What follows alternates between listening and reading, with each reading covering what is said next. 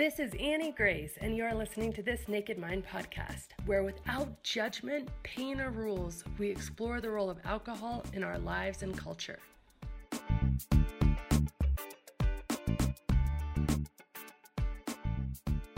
This episode is sponsored by the Live Alcohol Experiment, a 30-day science-based and compassion-led journey where you learn to develop a healthier relationship with alcohol without relying on willpower. Why? Because the truth is that willpower runs out. Instead, you learn how to focus on what you gain, not what you give up, so you can feel good about the decisions you make without shame or guilt. With the 30 days of video training, virtual daily coaching, and a private and supportive community, you get that and so much more. Join us today to get happier, healthier, and to take back your life. Your Live Alcohol Experiment starts on the 1st, so sign up at livealcoholexperiment.com.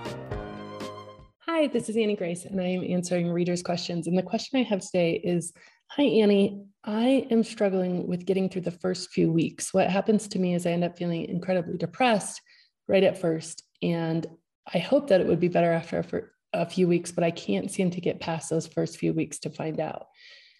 Can you tell me if it gets better, and how can I combat depression in those first few weeks? So this is such a great question. There's a few things happening in the first few weeks. First of all, your brain is rebalancing to a new normal. So while alcohol actually purges out of your system within about 72 hours, your brain has learned that you are doing a certain behavior, and that behavior is it follows certain triggers on a regular basis. So for instance, your brain might see something like the wine glass you normally drink out of, or where you keep the wine, and it will automatically say, okay, this is what we're doing now. And it actually can almost counterbalance your behavior before your behavior starts. It's assuming what's going to happen. And when that happens, what's happening in your brain is it's saying, okay, let's overcompensate for the alcohol, right? And so if alcohol is stimulating you, your brain is making you feel more depressed and bringing down that stimulation and down that joy, but also alcohol is a depressant. So your brain is creating stimulants. And so all of these things are happening. So when you remove the alcohol, your brain is still responding in the same way until it learns, oh, we're not doing this thing every time we see that wine glass. We're not doing this thing every day at 5 p.m. And so over time, over those first few weeks, is really when your brain is able to rebalance and stop overcompensating or stop compensating for the presence of alcohol, because it learns, oh, okay, that substance that we thought was coming based on these triggers is not actually coming anymore.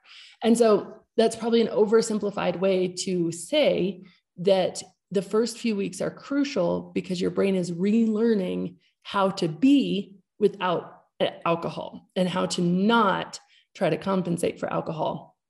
And some of those chemicals that your brain might release because you're drinking are going to be present even though the alcohol isn't there. So for example, I heard it described like this once by a neuroscientist. He actually said it's kind of like you have this semi truck and it's barreling down a hill, and the alcohol is the brakes. So the alcohol is saying, okay, we're going to put on the brakes, but the semi truck is trying to push the gas because it wants to go faster, right? So the gas is being pushed, the brakes are being applied both at the same time, gas and brakes. Then all of a sudden you take the brakes away, the truck is going to go really fast for a little bit of time because the gas is still being pushed. And then you're going to realize, oh, wow, the brakes aren't there. So I need to slow down this truck. I need to take my foot off the gas. And so if you think about like alcohol acting as a depressant, so that's the brakes, your brain is saying, okay, we need stimulants to overcome this depressant. That's the gas. Both of these things are happening. Life feels kind of normal when you're drinking. You immediately remove the alcohol, especially when you have a history of drinking lots and lots. All of a sudden, you're just stuck with that adrenaline and that cortisol. The brakes have been removed, and it takes a little bit of time for your brain to rebalance. So just knowing what's happening in the brain is such a gift to the human brain, because unlike mice or animals, when we see what's happening, we can be like, oh, I can make sense of this uncomfortable experience. I can make sense of what's happening, and therefore I can tolerate it in a better way. I can stand it. And so some of this sorry to break the bad news.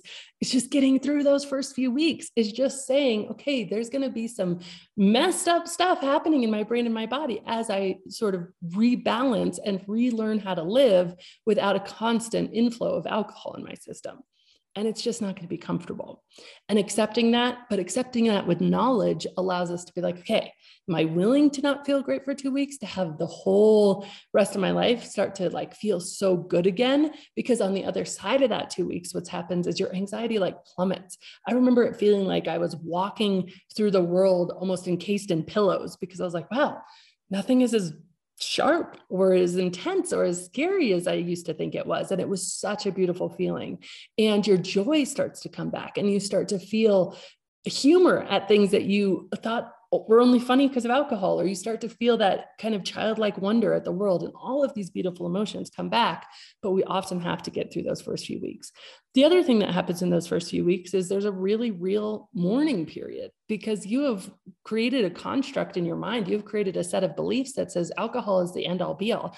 It is what is going to be so helpful and so useful. It's the thing that makes things fun. It's the thing that helps you relax. It's the thing that helps you get through the days that are hard to get through, or helps you survive the relationships that are hard to, navigate. All of these things you've told yourself over time. So suddenly you're not drinking and your brain is going to be like, well, why not?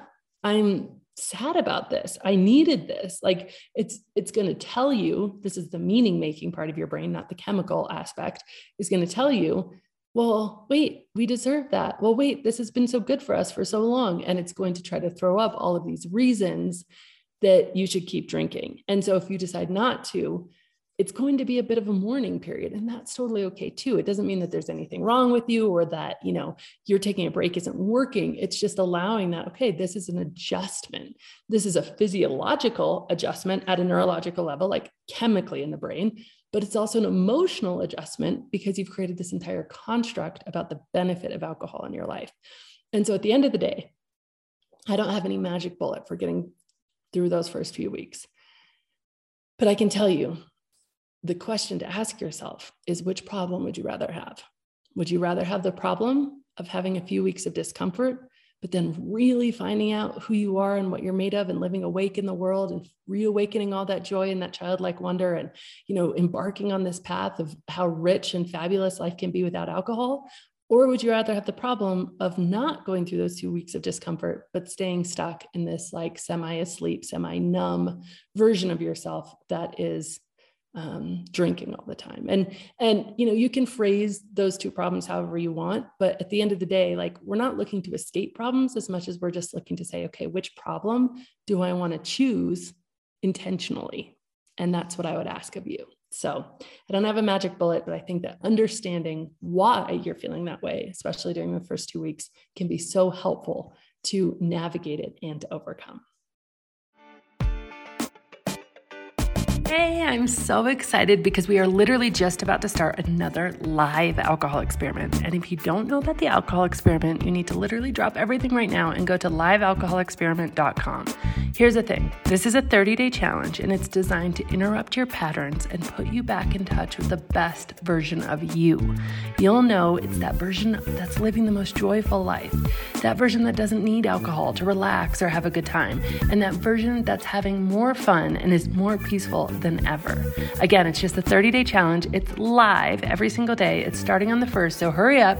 Join me at livealcoholexperiment.com. And as always, rate, review, and subscribe to this podcast, as it truly helps the message reach somebody who might need to hear it today.